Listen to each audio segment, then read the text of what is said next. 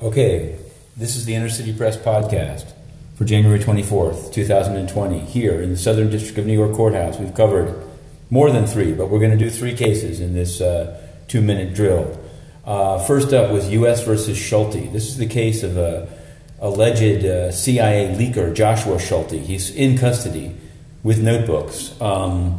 He's also described as a whistleblower. We went to the final pretrial conference. This trial is supposed to start on February 3rd. There's a public hearing on Monday about restrictions, sealing the courtroom, and providing fake names of witnesses. The defense is against the fake names, says also they can't research the witnesses.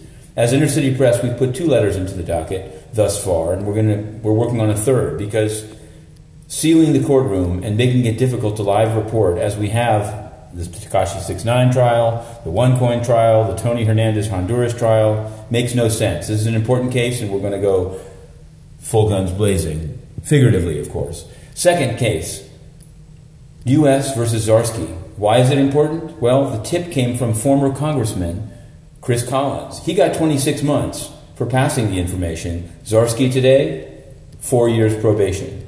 4 months of home incarceration, but it's okay. He has a guitar collection, as he told the judge, and has also a medical condition that they didn't name, but that causes him to communicate in the wee hours of the morning. Finally, third, in the magistrate's court, my favorite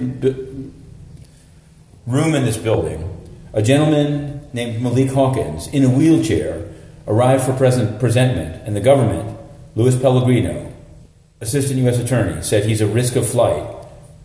And there was some laughter, and in a moment of mercy, he was released. That's it. To be continued. Matthew Russell Lee, Inner City Press, the podcast.